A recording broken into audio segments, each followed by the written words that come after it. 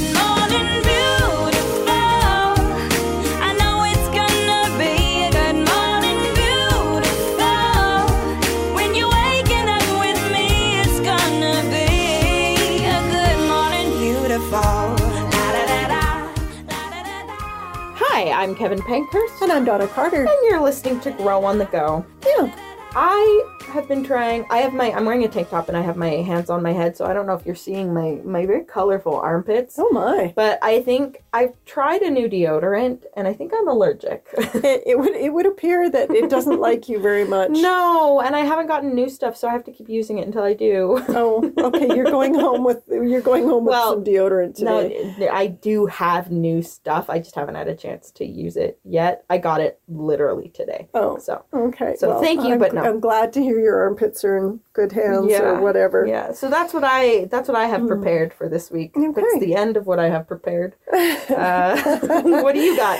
Well, we were actually just having a conversation between podcasts about our emotions and how when emotions are big, often we go to less than helpful methods of dealing with them. So what do you think? We're gonna be talking about who's in charge here, our emotions or us, the limbic brain or the cortex. Yeah. Do you think the pandemic has left people in better control of their emotions or worse? I think there's probably a mix. I think some people have used this time to really reflect and be more self-investigative than they normally are. I think a lot of people are just in worse shape than they were. Yeah. And I think that's fair. Yeah. Frustrated, angry. I think those emotions are really close to the surface in a lot of people. And I think a lot of the responses we're seeing out there with protests and whatever, it's shotgunning anger. Like they're not angry at one particular person or institution or thing or issue. They're just mad. Yeah. Yeah, there's protests in the Beltline every weekend right now. Oh, great. Which is a delight. Restrictions have gone away here. So the Beltline community, which I'm kind of living in next to anyway, we're kind of like, what are you protesting? Yeah. We don't know. Yeah. Frankly. Well, and I wonder if they know. I haven't asked them. I don't really want to, but I am kind of tired of 17th getting like partially shut down every Saturday. Oh, yeah. No kidding. It's a delight. Oh. Anyway. Well, that's one good thing about living in the burbs, I suppose. Yeah. But in reality, whether there's a pandemic or not, our emotional world is one of the most difficult parts of our lives to manage. You're telling me. I mean, I don't know if you can relate, but sometimes I think I'm in complete control, but then something pushes my buttons and I go from 0 to 60 faster than a Porsche. I think I was like 12 when I was around 12 or 13, maybe older, maybe more like 14 to 16. Dad and I started having conversations that started to be helpful rather than just us spinning our wheels. And at one point, when we were just starting to get to that point, I remember telling him, like, my feelings are just so big. I can only feel one at a time. I was trying Which he should relate to because he's very much the same way. I think he did. Like, that was one of the kind of breakthrough moments because I would ask, when I'd get overwhelmed in a conversation, I would ask if I could go to my room, which he saw as running away from the issue. I knew I wasn't being rational. And so I was just trying to get out for a minute and get myself together so that I could actually have the conversation. And once we figured that out, that I wasn't trying to run away, I can come back and talk about this, but not right now. Not this moment. I need you to let me freak out for a minute. A good self-regulating strategy. I'm nothing if not self-reflective. Well, true. But our emotions create problems for us. Yeah. Yes. and yet we wouldn't want to be without them because what physical sensation is to the physical body, that's what the emotions are to our hearts. They warn us when our souls are in danger and they calm us when they're safe. So if we were to remove this warning system given to us by God, it would be like taking away the body's ability to feel pain. Yeah. I will say though, and like moment of true vulnerability here, there have been times where I have been, trigger warning, self-harm, suicide. I tried to commit suicide when I was a teenager. I promised you guys I would never do that again, and I never have. But there have been times where I've just been so tired of hurting that I have actually looked into voluntary lobotomies. You can't do that.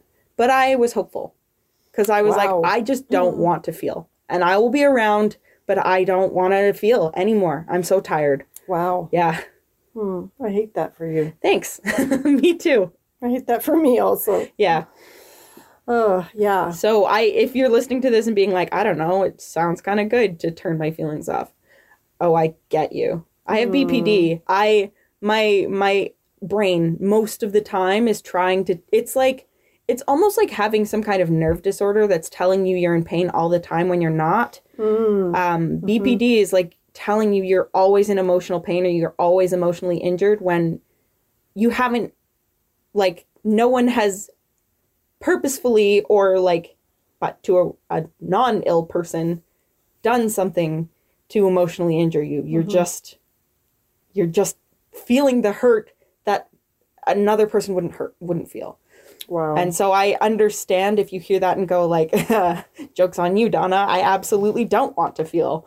So, because I've been there and I get it. But the problem with not being able to feel pain is that we could really hurt ourselves badly before we even realize something's wrong. Or other people. Yeah. Yeah, absolutely. So, example of this. One day, when you were little, your dad played hockey with a bunch of other guys, and his face had an unfortunate meeting with another player's shoulder pad. Yes, I recall this. Which is, when was the fact that he was playing hockey is kind of... He didn't play hockey for very long, but it tore, this shoulder pad tore a pretty big gash under his left eye.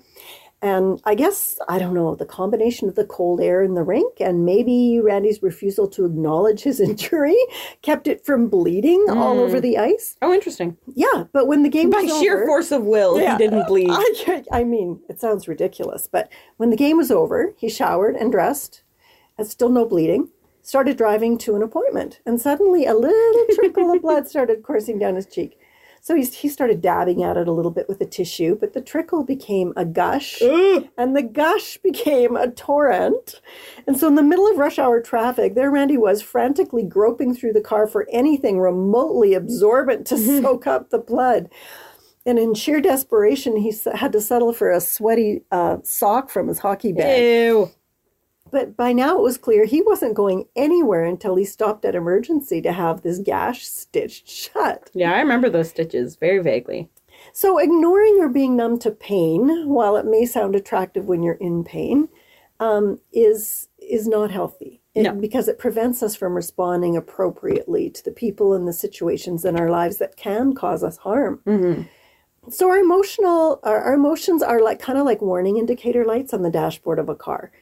When the oil light goes on, it's not telling us there's something wrong with the light. The light is telling us there's trouble under the hood. And if all you do when the light goes on is like yank out cables underneath the dash until the light goes out. Problem solved. Not really. You've only dealt with the indicator that something's wrong.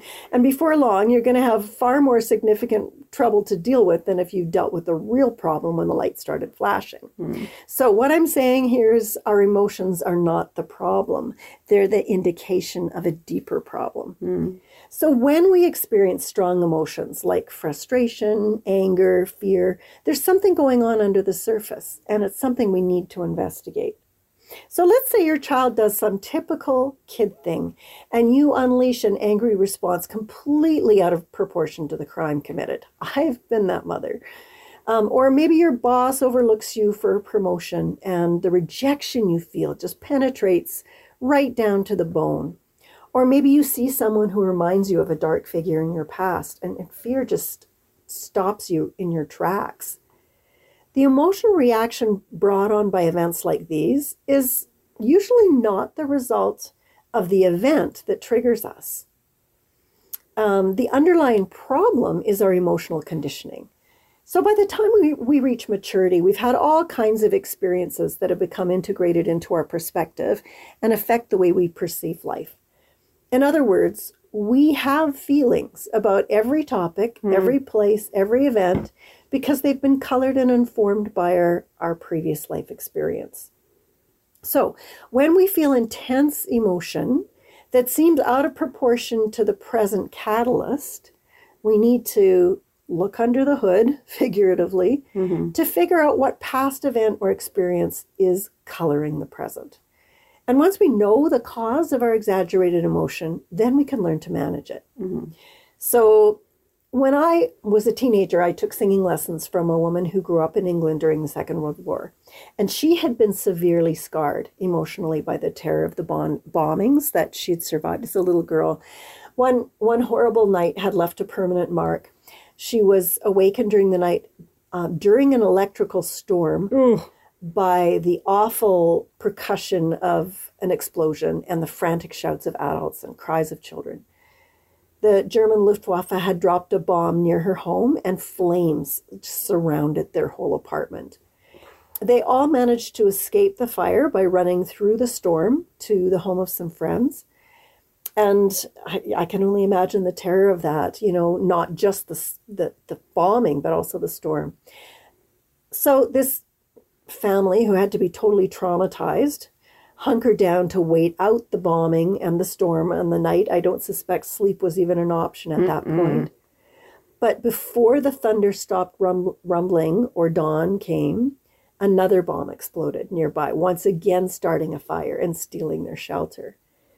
Now, of course, I didn't know any of this when in the middle of a music lesson, my 55-year-old teacher landed in my lap at the first crack of thunder, announcing a storm.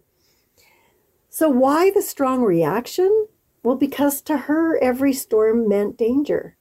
And every boom was a bomb. And every flash of light was an explosion. And not in her logical brain, but in her body. That's exactly right. Yeah, in her body. That's a good way of putting it, in her limbic brain. Yeah, the body holds on to trauma. It sure does.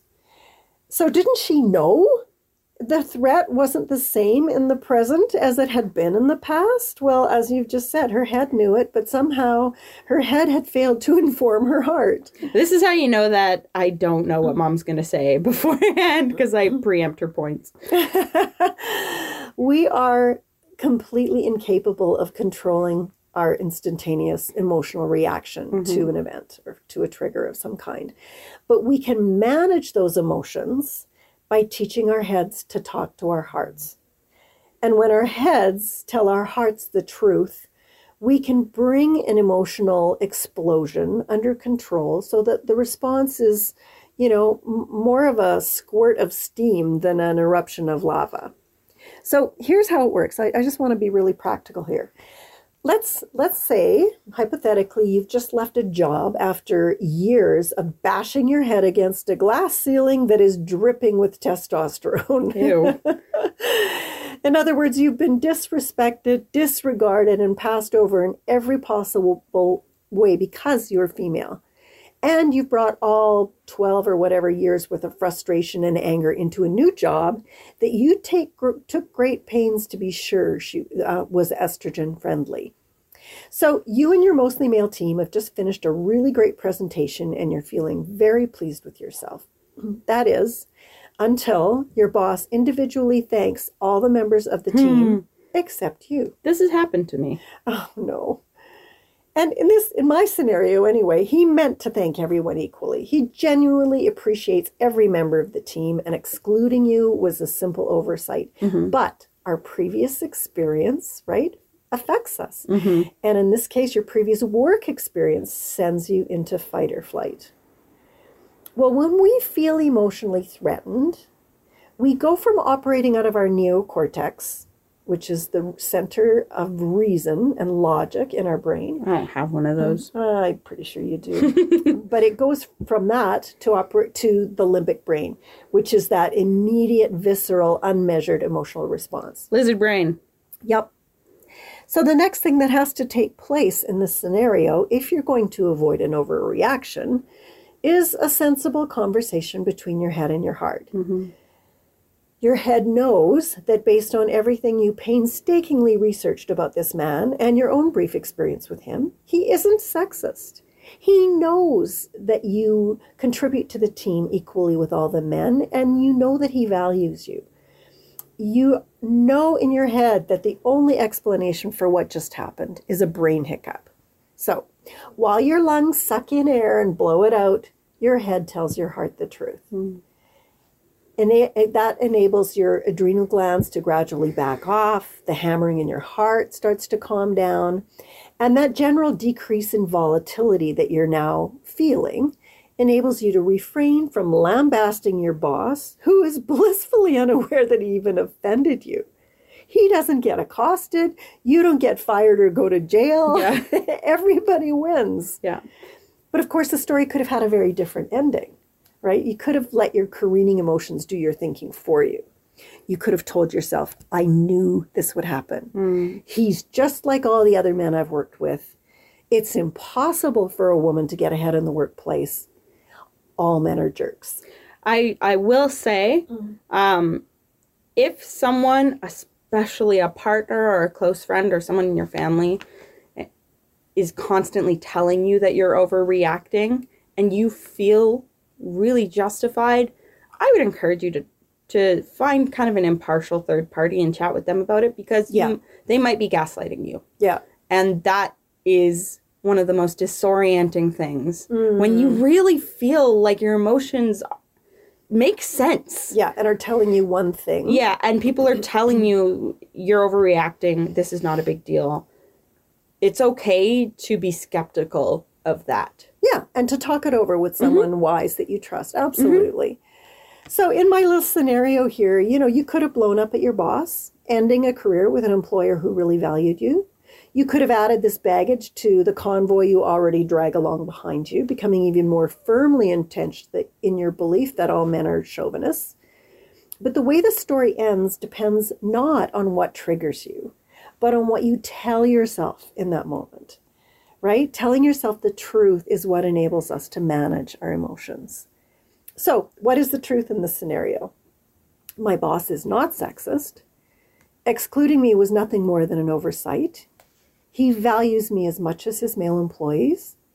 This is a good job. I've got the power to control myself and keep my job or blow up and throw it all away. I think it's so interesting that in his letter to the Philippians in the New Testament, the Apostle Paul writes these words: keep your thoughts continually fixed on all that is authentic and real and honorable and admirable, beautiful and respectful, pure and holy, merciful and kind. And really what that is what today psychologists call misbelief therapy, which is just learning to replace our wrong or exaggerated impressions with the truth. And when we use this strategy for managing our emotions, obviously we first have to identify the lies that push our buttons. Yeah. Then we can diffuse those emotional bombs by identifying, personalizing, and expressing the truth as it applies to every situation we encounter. So, for example, I'm such a loser. This is something I hear in my own head, and I have to say to myself something like this: okay, that was a stupid mistake, but I'm smart enough to learn from my mistakes, and I am still a person of worth. I've found, especially when I'm feeling very, and I hate using this word because it's become such a joke, but I'm feeling very triggered. My BPD is rearing its ugly head and something has happened and I feel slighted, and I know in my brain that that person did not mean to slight me, but my body's telling me something else. I go for affirmations. I find something that's like affirmations for whatever I'm struggling with on YouTube, and I repeat them out loud to myself. Yeah. And it feels so ridiculous because you're talking to yourself. It feels like something out of a bad rom-com or something. I'm like driving around being like, today I am in control of my emotions. But like, it does help. It's just telling yourself grounding. The truth. Yeah, it is grounding. And things like, I have value and I can make mistakes and still be seen as a valuable member of a team, or like whatever the affirmation is. Yeah. And it is helpful. And I highly encourage you to do it. Because, like, when I'm in that state, I struggle to even think of affirming things to say to myself. All right. But someone else has written them, and they'll say it, and I will repeat it, and good enough. That'll do. And does it help you? It does. Yeah. One affirmation that I use a lot, especially, this is specific mostly to people who have problems with emotional regulation. So if you're neurodiverse, you may struggle with emotional regulation. But one of the ones I've found really helpful has been, I do not have to respond to this feeling. It will pass. Which I find very validating. I can feel this feeling. It's okay. Just watch it go. I can see it, but I don't have to respond to it, and it will go away. I just have to wait for it to go away. I don't have to make my next decision based on how I feel right now. Yeah. It's one of my favorite ones. I do not have to respond to this emotion. It will pass. Yeah. Well, and in reality, we have very little direct control over our emotions. No. But we can control our thoughts. And so replacing those confidence-killing or joy-sucking or rage-detonating lies in our minds with the truth is the way to calm our hearts. So we can learn to manage our emotions not only by telling ourselves the truth, but also by telling God the truth. There are basically only three possible options for processing our strong emotions, right? Like, first, we can suppress them by turning them inside and pushing them down where they're probably going to eat away at us and make us miserable, which is self-destructive. Secondly, we can explode all over everyone around us and wound the people that we love and make them miserable, also destructive. Or we can vent our emotions to God. And I don't know, maybe God isn't part of your story, but just give this a try next time you have huge feelings. You know, God has broad shoulders. He can absorb our venting. He actually wants us to come to him with our hearts exposed. And it's not like we can hide the truth from God anyway. He knows. You might as well be honest. That's right. So by choosing to come to him with our hearts vulnerable, by telling him how we're feeling, we're inviting him into our experience, just like when we unload after a bad day by talking to our mom or husband or girlfriend, whoever. I want you to listen to this very unholy prayer from Psalm 109. This is King Israel's King David dumping on God. He did that a lot. He was the original emo boy. Yeah, but this is kind of my favorite emo psalm. Oh God, whom I praise. Starts out well. He's like, God, who I love, don't get it twisted. Yeah. Don't stand silent and aloof while the wicked slander me. Arrange for an evil person to turn on him. Send an accuser to bring him to trial. When his case is called for judgment, let him be pronounced guilty. Count his prayers as sins. Let his years be few. Let his position be given to someone else. May his children become fatherless. May his wife become a widow. May his children wander as beggars. May they be evicted from their ruined homes. Goodness it's not me. bad enough that they were vitriol. that their home was ruined, but then they were then you also evicted. get kicked out. Yeah, you also can't live there anymore. May creditors steal his entire estate and strangers take all he has earned. Let no one be kind to him. Let no one pity his fatherless children. May all his offspring die. May his family name be blotted out in a single generation. May the Lord never forget the sins of his ancestors. May his mother's sins never be erased from the record. I mean, it's a low blow when you go after somebody's mother. Their children. And David's not even finished yet, but I think we all get the point. There is nothing holy or noble about this prayer. It's just real. Yeah. This is not in the Bible because it's something we should replicate. No, it's in the Bible because it's like, it wasn't all sunshine and rainbows. And David went on a few of these little tirades before God. That's most of Psalms. And yet, what did God call David? Do you remember? A man after his own heart. That's right. So God was okay with it. Yep. The ranting. God also rants sometimes, apparently. And I think God just wants us to be real with him, and he wants to make himself real to us. Well, God wants a relationship with us. Yes. And relationships are based on communication and authenticity. That's right. We cannot have a relationship with him if we're coming to him with this false face of what we think he wants to see from us. Exactly. He already knows. He knows. And when we take our angry, frustrated, and broken hearts to him, you know, Psalm 34:18 says this, God is close to the brokenhearted. He rescues those who are crushed in spirit.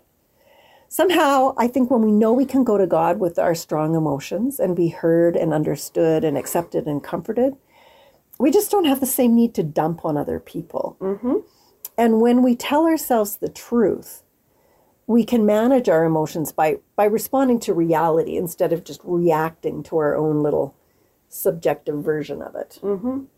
I have recently been using, I found, this was advertised to me on like Facebook or something, but it is a self-care app called Finch that I've found useful lately. It's free. There is like an upgraded version that you can pay for, but there's a free version. And it's like, it's almost like having a Tamagotchi or like an electronic pet that you look after with self-care. So you can set your intentions for the day. It prompts you to basically micro journal as you're feeling. Basically, every time you sign into it, it kind of asks you how you're feeling. So it tracks, and just with like icons like cloudy or sunny or whatever. Okay. So it kind of tracks your trajectory, and then based on that, it gives you a prompt like, why is today hard? And every time you do one of those little reflections or a breathing exercise or you stretch when it prompts you, it gives your little bird, your little finch that you get to name, it finds more rainbow stones, and with rainbow stones you can like dress it up and like feed it things and you can pet it, and it's like, it seems so silly, but sometimes when it's hard to do things for yourself, and like I've tried journaling. I also write for a living, so I don't really want to, honestly. This I can do. I can answer specific questions on my phone. And then that gives my finch more energy to go on a little adventure, and then it comes back and is like, I discovered books today, and I decide how I respond to it. Well, I can either say like, that's how you learn about other people's ideas, or I can say like, you can go on any adventure you want with books. Like, it's so like arbitrary, but it is, if you need prompts to bring these things to God, I fully believe that God could use something like this silly little app. Absolutely. I believe that too. I mean, God has spoken to me through music and TV shows and people and, you know, images he's placed in my mind, and all kinds of ways. So So that app is called Finch. Obviously, this is not sponsored. I have just found it useful over the last week or so. Okay. My finch is called Twee. I was going to ask you. Yeah, her name is Twee. Okay, so before we go, do subscribe on your favorite app, including Apple Podcasts, Spotify, or iHeartRadio. And of course, you can listen anytime using the My Joy Radio app. That's it for us today on Grow on the Go. I'm Kevin Pankhurst. And I'm Donna Carter. Thanks for listening to Grow on the Go. Share this episode on social media and find more great programs at faithstrongtoday.com.